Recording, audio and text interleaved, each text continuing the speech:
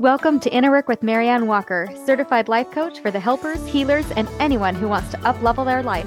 Life is what you make it, and here we make life pretty great. Come on in. Hi there, and welcome back. So first, I wanted to share some exciting news. Guess what?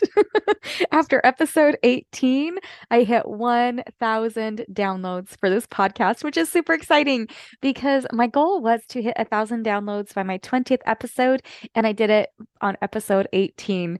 And that just feels so good. It always feels good to meet your goal even ahead of when you thought you were going to. So thank you so much for listening. Thank you so much. It's really fun to see the consistent numbers, and I really appreciate the feedback I've received, both by way of reviews here on the podcast, as well as private messages I've been receiving about what things have resonated. Now, it just really means a lot. So I just wanted to say thank you. Did you know that we all have a voice inside of our head? It's kind of this constant voice that essentially just kind of narrates what's going on, and it doesn't stop talking. So, for example, as I'm driving down the road, it might say something like this. There's a car in front of me. The car sure is dirty. They should probably wash their car. Uh-oh, how dirty is my car? Do I need to take my car to the car wash? But I don't want to go to the car wash until after I've checked the weather because I know it's going to be snowing soon and they're going to be putting sand and salt on the roads. So maybe I should wait. Well, I hope the weather doesn't get gross. I was planning on going for a hike this weekend. I'm feeling kind of hungry. I wonder if there's something in here that I can snack on. And this voice kind of just goes on and on and on, filling the silence with just random commentary. So sometimes this looks like just simple observations about what's going on, like the car in front of me, or, oh, look, there's a tree. Sometimes then it offers up supportive commentary, like, dang, girl, you look so good today. And other times it may offer up unsupportive commentary, like, oh my gosh, you are such a mess. How embarrassing. But really it's just going to keep talking. In fact, like when I was getting ready to record this episode, then I noticed the voice in my head was saying things like this. You should have recorded this earlier. You're getting behind. You aren't prepared for this. Nobody's going to listen to you anyway. You should be spending this time with family. You procrastinated and now you're sacrificing family time. But at the same time that voice was playing over and over and over again in my head, there was another voice that was speaking at the same time. Because oftentimes then there's one voice, but it's kind of taking on both sides of the same argument. So while I'm hearing that previous story in my head that's extremely unsupportive, I'm also hearing a story in my head that goes a little something like this. I think a lot of people are really going to relate to this. Man, this idea was so life-changing for me. I know it's going to help somebody else too. Even if I don't say it all perfectly, I know that I can say just enough to make a difference for one other person. I'm so glad I've learned these things. It really does support what it is I'm wanting to build and create for myself and my family, as well as for my coaching community. And what's really interesting to notice is that while these voices are both like always speaking, the volume is kind of raised or lowered depending on which voice we're listening to, right? Your focus is going to increase the volume of whichever voice you're choosing to listen to. Now, I have been observing this voice for years now, and I first became aware of it when I was reading Michael Singer's book, The Untethered Soul. This is a fantastic book that I really do try to read every year. It is wonderful. And yes, I will have a link in the show notes where you can go and listen to it for free. So in this book, he refers to this voice kind of like as an incessant roommate that just doesn't know when to keep quiet. And throughout the book, he encourages the reader to become a conscious and curious observer of their thoughts or of this internal voice. So as I have worked to become a conscious and curious observer of this voice, I have learned many life lessons. And some of these things are articulated in the book, and others are just kind of my own personal experience with this journey. So today I thought I would share 4 insights. Number 1, as you come to observe and notice this voice, have some self-compassion. When I first became aware of this voice, I experienced a lot of shame and guilt over all of the negativity that was happening in my head. I was thinking negative thoughts, which had me feeling bad. And then I was feeling bad about thinking these thoughts. And so then I was feeling bad about feeling bad. So then I was just feeling worse, and it was creating this net negative experience for me. And when I first read this book, I was unaware of the 50-50 rule that we talk about on this podcast so much. The rule that life is just 50-50. It's 50% positive and 50% negative. It just is. So have some self-compassion. You're going to have negative thoughts coming up, right? Because you're human. You have a human brain and you have spent your whole life practicing a certain way of thinking, and you've carved out some neural pathways that oftentimes in these neural pathways, they become our default settings, right? So your brain is very good at switching into autopilot and navigating these neural pathways, right? I'll just say, oh, like I can take it from here. Let me just go down this path. And even though, and we let our brain do that, right? We just say, okay, sure, you take the reins, you know what you're doing, even though it's going to lead to a less than desirable destination. But your brain is also kind of super amazing, and you are fully capable of creating new neural pathways that can take you to where you do want to go. So think of it this way. Like we've all been driving somewhere and kind of zoned out a little bit and then found ourselves like inadvertently driving someplace we always go, right? So we find ourselves driving to work or driving to our favorite store or wherever it is that you frequently go. And we didn't mean to go this way, but because we've practiced this route so many times, like if we aren't super conscientious about where we're going, we find ourselves going down this route. But let's say that maybe you move or you change jobs or you start, they put in a new grocery store downtown. And so then your brain is kind of shaken up a little bit and you have the opportunity to learn a new way of navigating things. And soon, then that new route will become your new default setting and the path that you just naturally take. And that leads into number 2, pathways. So when I was going to college, the sidewalks were pretty well laid out on the campus and I could get to pretty much anywhere pretty easily. It seemed that all of the students took the same routes around campus, but I noticed that every here and there were little trails being created in the lawn. So a student would realize that they could walk in this direction over the lawn and it would get them to where they wanted to go in a more efficient way. And what's interesting is oftentimes this is how campuses are created.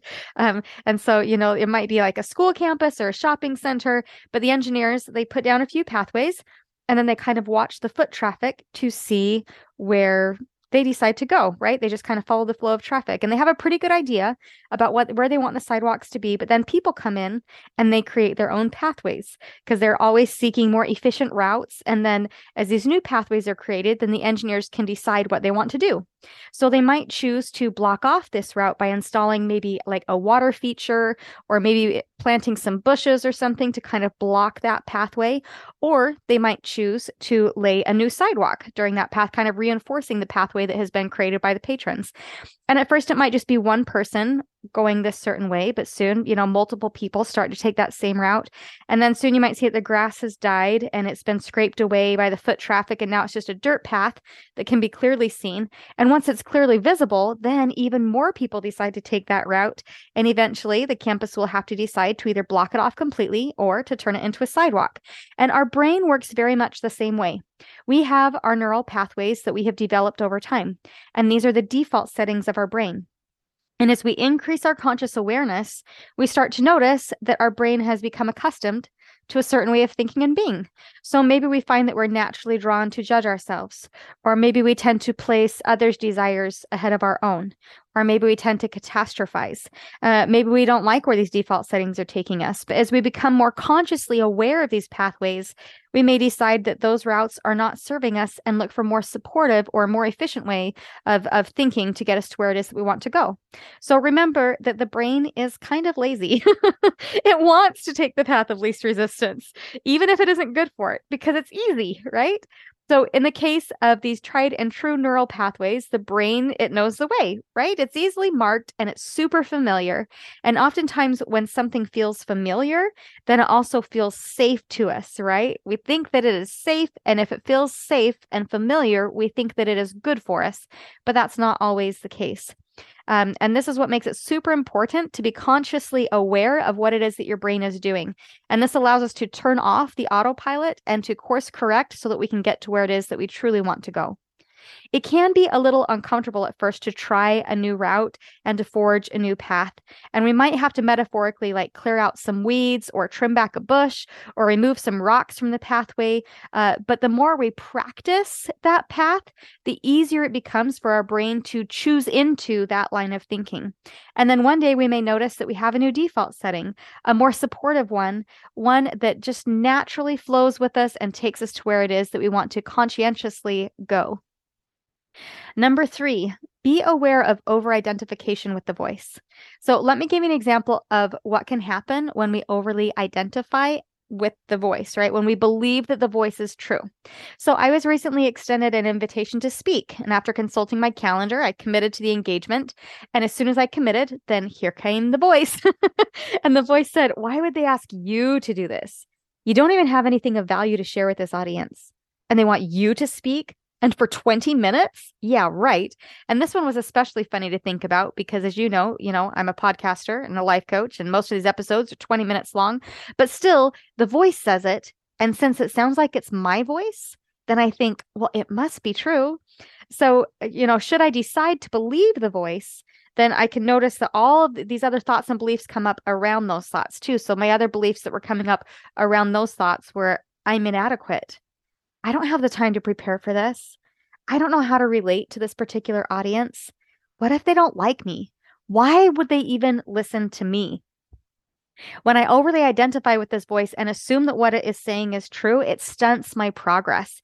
It does not move me to action, and in fact, it shuts me down.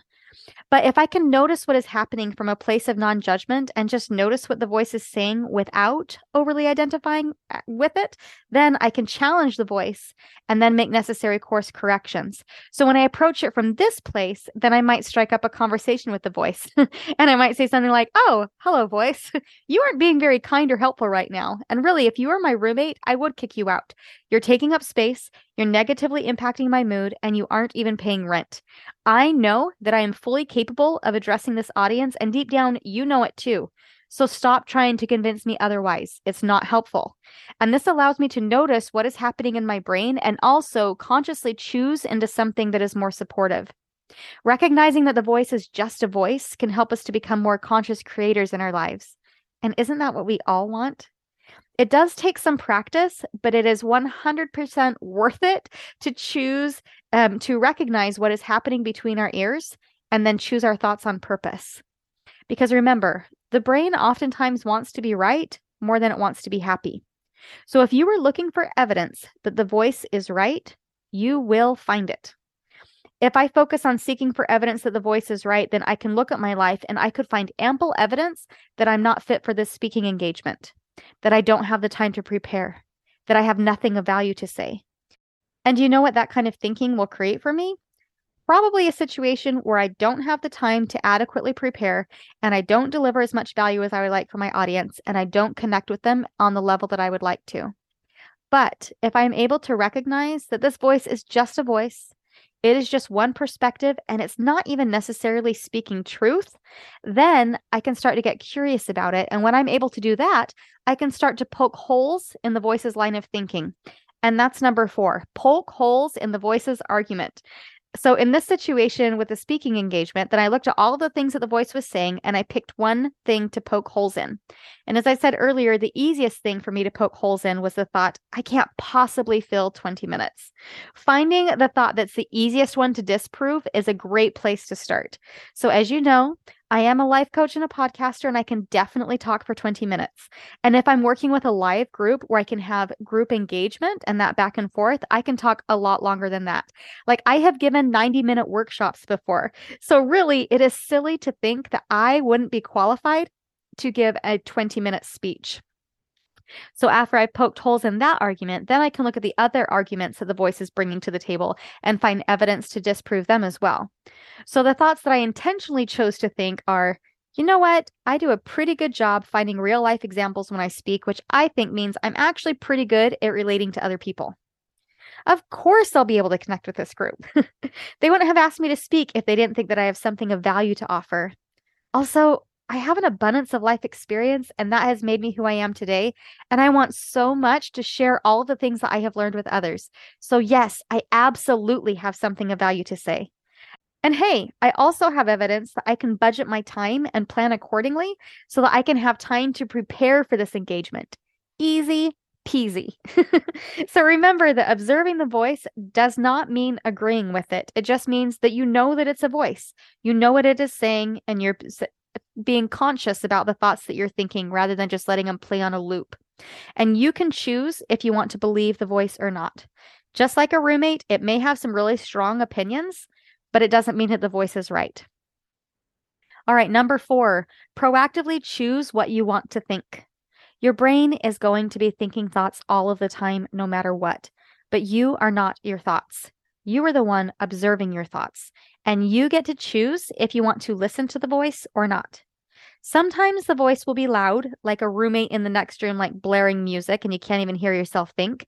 And sometimes it might be like a grumpy relative that just kind of mumbles under their breath in the corner and has nothing nice to say about anybody. But you get to choose if you want to listen to that voice, and you get to choose what you want to focus on. And your focus controls the volume of these voices. So giving your brain an assignment can help it to create more supportive ways of thinking. And the sooner you give your brain an assignment to create more supportive ways of thinking, the sooner you can develop those more supportive neural pathways. So one very simple way to put your brain on the right track is to just ask questions. The brain loves answering questions. And if it doesn't know the answer, it will invest hours trying to sort it out. You know it's true because those questions are keeping you up at night, right? So some more supportive questions might be, how is this perfect for me? What can I do to increase connection in this relationship? How can I increase my value at work? How can I improve the quality of my time with my family? How can I create more income? What can I learn from the situation? Now, all of these questions are going to be significantly more empowering than just letting your mind run rampant. You have it within you to be a conscious creator. Stop living as a victim of circumstance and start, living as a conscious creator. Work to become an observer of the voice in your head. Remember that you are not the voice, you are the one observing the voice. And choose your thoughts on purpose. Your brain is going to be hard at work telling you stories anyway, so you might as well intentionally give it an assignment to make it a more supportive story. I will post a link in the show notes to Michael Singer's book so that you can get that book for free and your first month of Audible for free. And don't forget, this month only, all one-on-one calls are just $99. So if you have been wanting time with me for Christmas, now is your chance. This is a great time to get your sessions booked, to build up some support around your New Year's resolution. Coaching is a fantastic option for you. We can do some thought finder exercises to find out what sentences in your brain are ruling your life and swap them out for something that is more supportive. You have got this, and I can help. So book your session over at www.mariannewalker.life. And I'll see you there. I hope you have a very Merry Christmas, and I look forward to hearing from you. Bye now.